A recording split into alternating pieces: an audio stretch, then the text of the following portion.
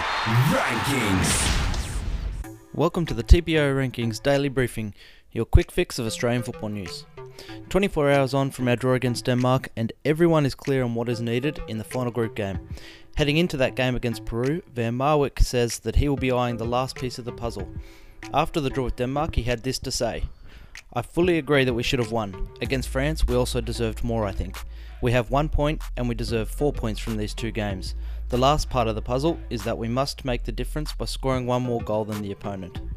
Such is the hype around Socceroos young gun Daniel Arzani that calls have grown for the 19-year-old to be elevated to Bert Van Marwijk's starting 11 for the final Group C match. Arzani impressed in his 22-minute cameo against the Danes, and supporters were left in awe of his efforts. Van Marwijk has been clear though on what Arzani's role is in his squad, to make an impact off the bench. But could that be set to change with one group game remaining? The Dutchman could be tempted to gamble on Arzani, with the Socceroos in need of 3 points to be any chance of progressing to the round of 16. When asked about Arzani, Van Marwijk had this to say: "He has to learn a lot, but I trust him. He is talented and an intelligent player.